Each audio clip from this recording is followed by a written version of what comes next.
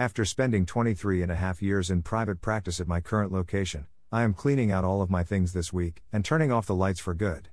As I go through all my old items, I'm running across old books, pictures and course materials from previous conferences I attended.